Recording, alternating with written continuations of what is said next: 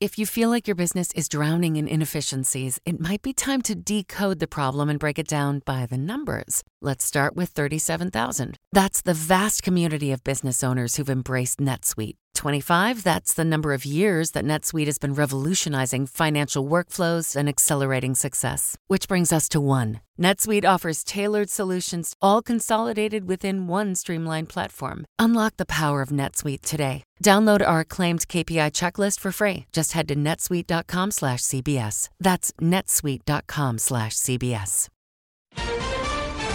The president's sweeping agenda. America is on the move again. Raid at Rudy Giuliani's place. This is disgusting. This is absolutely absurd. Battered industry looks to midsummer. We can safely resume cruising. Good morning. I'm Steve Kathan with the CBS World News Roundup. Madam Speaker, Madam Vice President.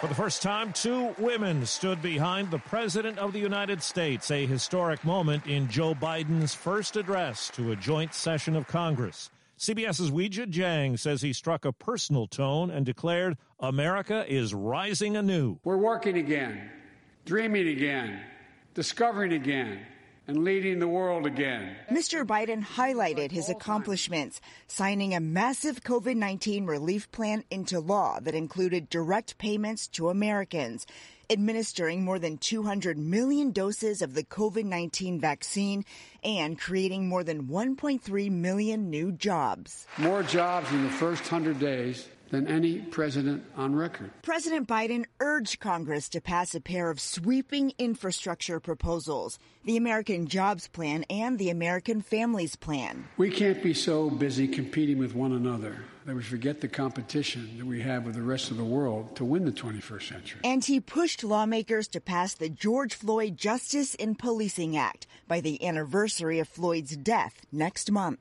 We have a giant opportunity to bend the arc of the moral universe toward justice, real justice. The reviews of the Biden speech are mostly good, but the audience was largely a Democratic one. 85% in a CBS News poll approve. 78% said the address left them feeling optimistic about the country. In the Republican response to the speech, South Carolina Senator Tim Scott suggested Democrats are using race as a political weapon, and he urged Mr. Biden to expand options instead of throwing money, as he put it, at the nation's problems. Republicans support everything you think of when you think of infrastructure. Roads, bridges, ports, airports, high-speed broadband. We're in for all of that.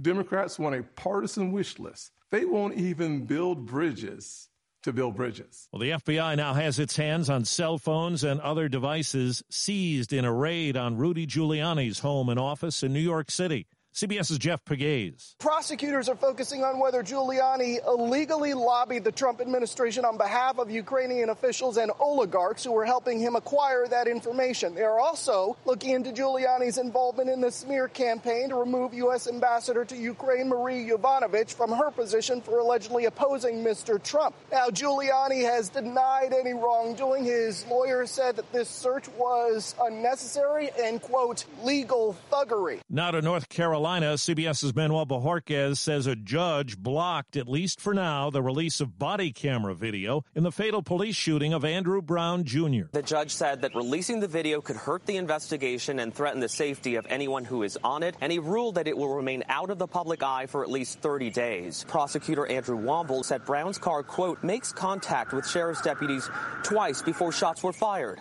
Attorneys for Brown's family dispute that and say Brown never hit any of the deputies in the 20 seconds of videos that they have seen so far. They say any confusion will be cleared up if the tape is released to the public. The 3 white men accused of killing Ahmaud Arbery in Brunswick, Georgia last year are now facing federal hate crimes charges. Lee Merritt is the attorney for Arbery's family. A huge burden lifted off the family. There's ample evidence that this was a hate crime. The USA Today reports cruise ships could set sail by midsummer in American waters. Mid-July is the target in a CDC letter to the industry if 98% of crew members and 95% of passengers are vaccinated. Miami-Dade Mayor Daniela Levine Cava is excited at the prospect. We know we can safely resume cruising.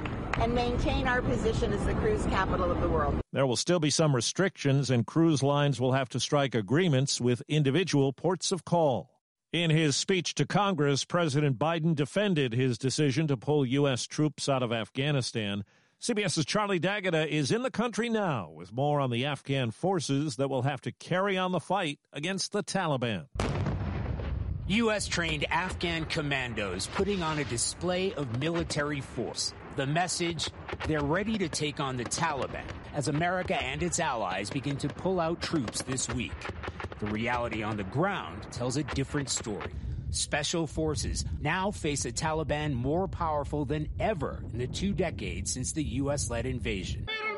As part of the peace agreement with the U.S., the Taliban pledged to sever ties with al-Qaeda terrorists. But General Yassin Zia told us they've become blood relatives. That's the relation of sister-in-law and father-in-law. The al-Qaeda and Taliban are as one in places. Yes, yeah. The U.S. military is preparing for a fight, deploying Army Rangers to help extract U.S. troops and extending the USS Eisenhower's stay in the region. Parts of Texas were bashed by stormy weather that included baseball-sized hail. This woman in the Dallas-Fort Worth area says cars in her driveway took a beating. I couldn't believe it, honestly. Every single car is completely destroyed. I can't believe that the glass is gone. On Twitter, second man on the moon Buzz Aldrin paid tribute to Apollo 11 crewmate Michael Collins, who died yesterday at 90. Collins piloted the command module while Aldrin and Neil Armstrong made history on the lunar surface. Collins didn't mind the loneliness. He said his big concern was that he'd have to return home alone if things went wrong. If it would fail to start for some reason, that was the end of them. They were dead.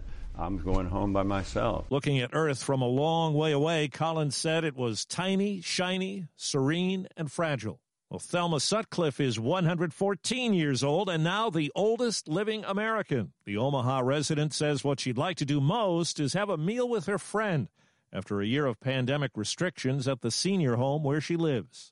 Cars and trips are big TV game show prizes, but someone on Wheel of Fortune won the ultimate. She caught a glimpse of her new home. As soon as 6th grade teacher Laura Trammell of Mission Viejo, California, became the first contestant to ever win a home during the bonus round, the celebrating began. And Pat Sajak later explained why Vanna White ducked. You got whacked in the head by a clump of confetti. Thank goodness it wasn't my eye. You could have put your eye out. I know. Trammell walked away with a $375,000 house. Deborah Rodriguez, CBS News. Scary sight last night in St. Louis. Part of the lineup here. Oh, wow. Oh, no. Phillies star Bryce Harper hit in the face by a 97-mile-an-hour fastball from Cardinals reliever Genesis Cabrera in the 6th inning of Phillies' win. He left the game, but said later he feels good and X-rays were negative. That's the Roundup. I'm Steve Kathan, CBS News. I'm Mo Rocca, and I'm excited to announce Season 4 of my podcast, Mobituaries. I've got a whole new bunch of stories to share with you about the most fascinating people and things who are no longer with us. From famous figures who died on the very same day to the things I wish would die, like buffets. Listen to Mobituaries with Mo Rocca on the iHeartRadio app or wherever you get your podcasts.